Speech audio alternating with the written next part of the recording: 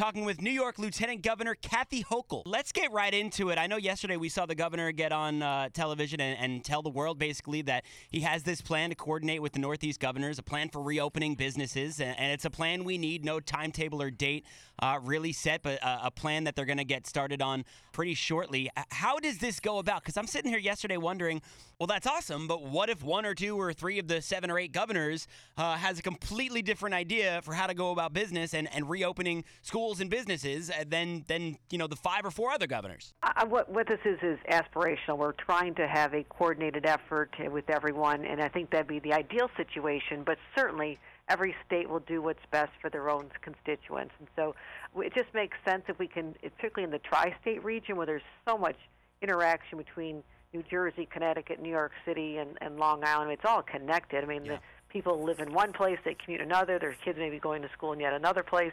So it's something that just it's a coordinated effort to try and set a goal to get us open within the same time frame. But there's no rule that says it all has to be identical to each other. Right. I think we have that flexibility, but what leadership to say that these individuals are going to come, initiated by our Governor Andrew Cuomo, and how we can actually be smart about this and give people some hope that there's changes down the road that are going to eventually lift these restrictions and the stay-at-home orders and get things back to some semblance of normal. But I think the important message is this won't happen overnight. This is going to take time, and there'll be benchmarks that we hit and objectives to hit, but I think it just makes sense at this time. I know you mentioned it's going to take time, and I think that's something we're all realistic on. A lot of people asking the question as far as schools. I mean, the time is running out as far as the school year is concerned. We spoke with Nassau County Executive Curran a little earlier, and she had said that she thinks they kind of go hand in hand.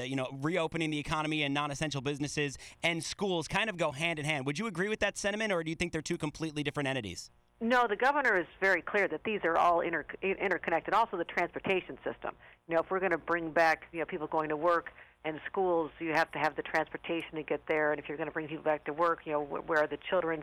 So it's a holistic approach. You can't operate in a vacuum one from another. So that's and also with respect to schools. I mean, there's a lot of communities affected by what one school district does, and so that's why the governor wants to make sure that it's reminded that all the schools in New York were shut down at the same time, and it would make sense to open them at the same time as well when that eventually does happen, or if at all. I mean, those are all to be determined.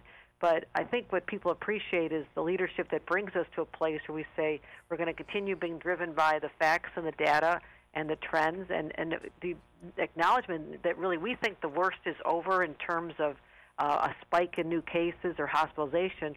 That allows us now this space to be able to just plot out what industries should come back earliest. How do we get massive testing so we know who's already had the virus, and those are the best candidates to get back to the workforce earlier than others, perhaps. And so I think we're on a good path, but this path is all contingent on people continuing what they've been doing so successfully. Our numbers would have been off the charts, even worse than they are, as horrific as the number of loss of life we've had already. It would have been far worse if we didn't have New Yorkers and Long Islanders really adhering to these tough standards that have been painful, frustrating, but they did it. And we have to continue just a little while longer to make sure we're out of the woods before we make any dramatic changes, or else we set back right to where we started. Yeah. Right. Now, the numbers, everybody projected higher numbers at this point, and thankfully they're going down. And, let's face it, you read some of these stories and you go on social media and there's criticism of the government all over. I don't think people are really considering that you guys did not expect this. This is new to you as well. So the fact that the numbers are going down, what does that say for as far as the world going back to normal a little bit sooner? Is it safe to say that, or not yet? Well, it is a little premature. Again, we look at trends. I mean, there could still be a spike in an area, a community can become a hot spot. I mean, we're monitoring everything by the hour in terms of hospitalizations and the number of positive cases. But what those earlier numbers, which were more frightening even projected, was a scenario where people weren't adhering to the social distancing. I mean, when you announce that we are shutting down schools, we're shutting down business, and basically no one other than essential workers can leave their house except to get essentials, you don't know whether people are going to comply with that. And if they hadn't, the numbers would be far worse, and that's why we are building so much hospital capacity in anticipation that there'd be more the equipment, the ventilators that we would need. But we have to keep that in place. We just don't know what the future's going to bring or another week's going to bring. But based on what we've been watching, the trends, we think that the worst is over and that we can start at least having the conversations now on a regional basis about how to start reopening some of the different sectors of the economy. Again, some lend themselves to opening earlier than others. That makes sense. But the more testing, as I said, we can get out there to know who's already had the virus, and those would be the ones who can go back into the workplace. So I think that should give people a sense of hope that this is not going to go on for another year. There's certainly going to be an end to this at some point, but it's going to be a staggered plan as opposed to all at once. I think we have to manage our expectations. Let's start increasing economic activity at the right time. How do we bring in more workers into the economy? But everything is geared toward the goal of not increasing the infection rate, and that's something that we just have to keep front and center. I just have one question about that. Now, if I didn't have the virus, which I haven't unless I was asymptomatic, but from what I know, I haven't had the virus. So does that mean that eventually I won't be able to go back to work until I get it, or until I get cleared of having antibodies that will go against it? I'm just to clarify what that means as far as going back to work. Yeah, that has not been determined yet. I think what we're trying to look at the vast majority of people and have they either had it or they've been exposed and developed immunities to it. Okay. We don't expect that everybody's going to be able to test clearly that they had it and therefore no longer could be infectious to someone else or contract it themselves. I don't think we're going to get to that point. Right. So it's also going to be how much time have people been isolated from each other, and so the virus does have a lifespan. It could die out, and so people could be in a safer position. But these are just the variables we have to consider, and how exposed are you to other people who may have it, and that's also something we have to protect, because someone like yourself may not have it now. You get it in another month, and all of a sudden you visit 100 friends at a good party, and next thing you know, we have a cluster that could lead to a hot spot. So this is uncharted territory. This is all brand new for us. Absolutely. But we do have models from other countries, and that's why we study them intensely to find out what happens. Can people be reinfected? And there's just a lot of unknowns. But the ultimate goal is to get a vaccination. And we're told that this is 12 to 18 months off, but at that point we would know that people really are protected. And I just pray that there's not another upswing of this starting in the fall, as had happened in past, the last major pandemic that we've been studying from 1918 to 1919.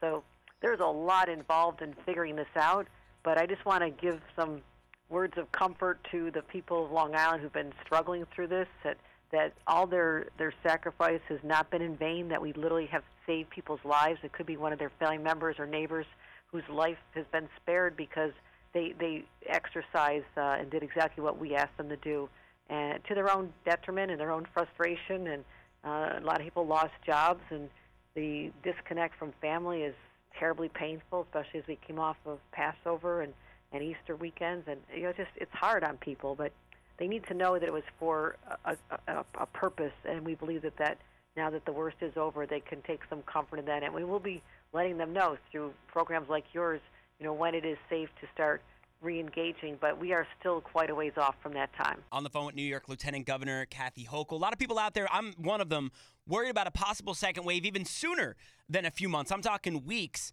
And a lot of people are worried about going back to work or school way too soon.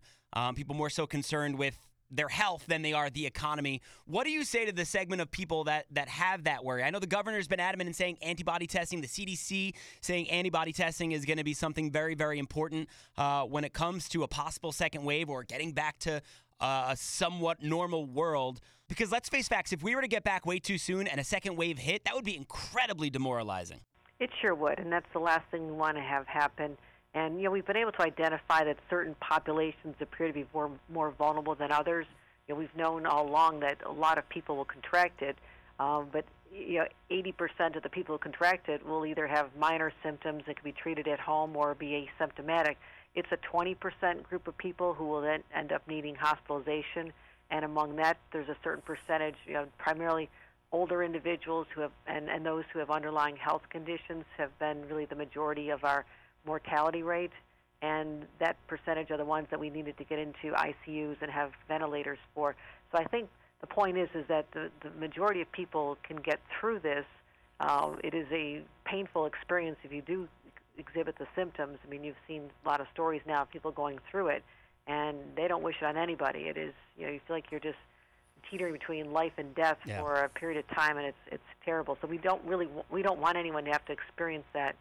But as we've said, a lot of people will have contracted it and never even know it. I mean, that's a fascinating. We're studying now how it affects different classes of people. But I think if we go forward, we will know our vulnerable population and how we need to do everything we can to protect them.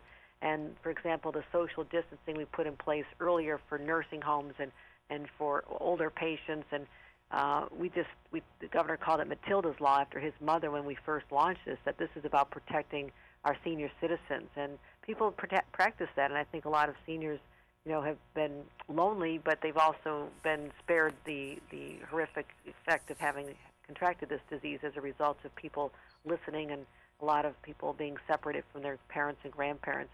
So it may come down to a point where we just look at what populations are the most vulnerable and make steps to continue to protect them as we start reopening. All right, Lieutenant Governor Hochul, we appreciate you joining us. One final question. I saw on your Instagram the other day you were in the kitchen. Whatever you were making looked good. What's your specialty in the kitchen?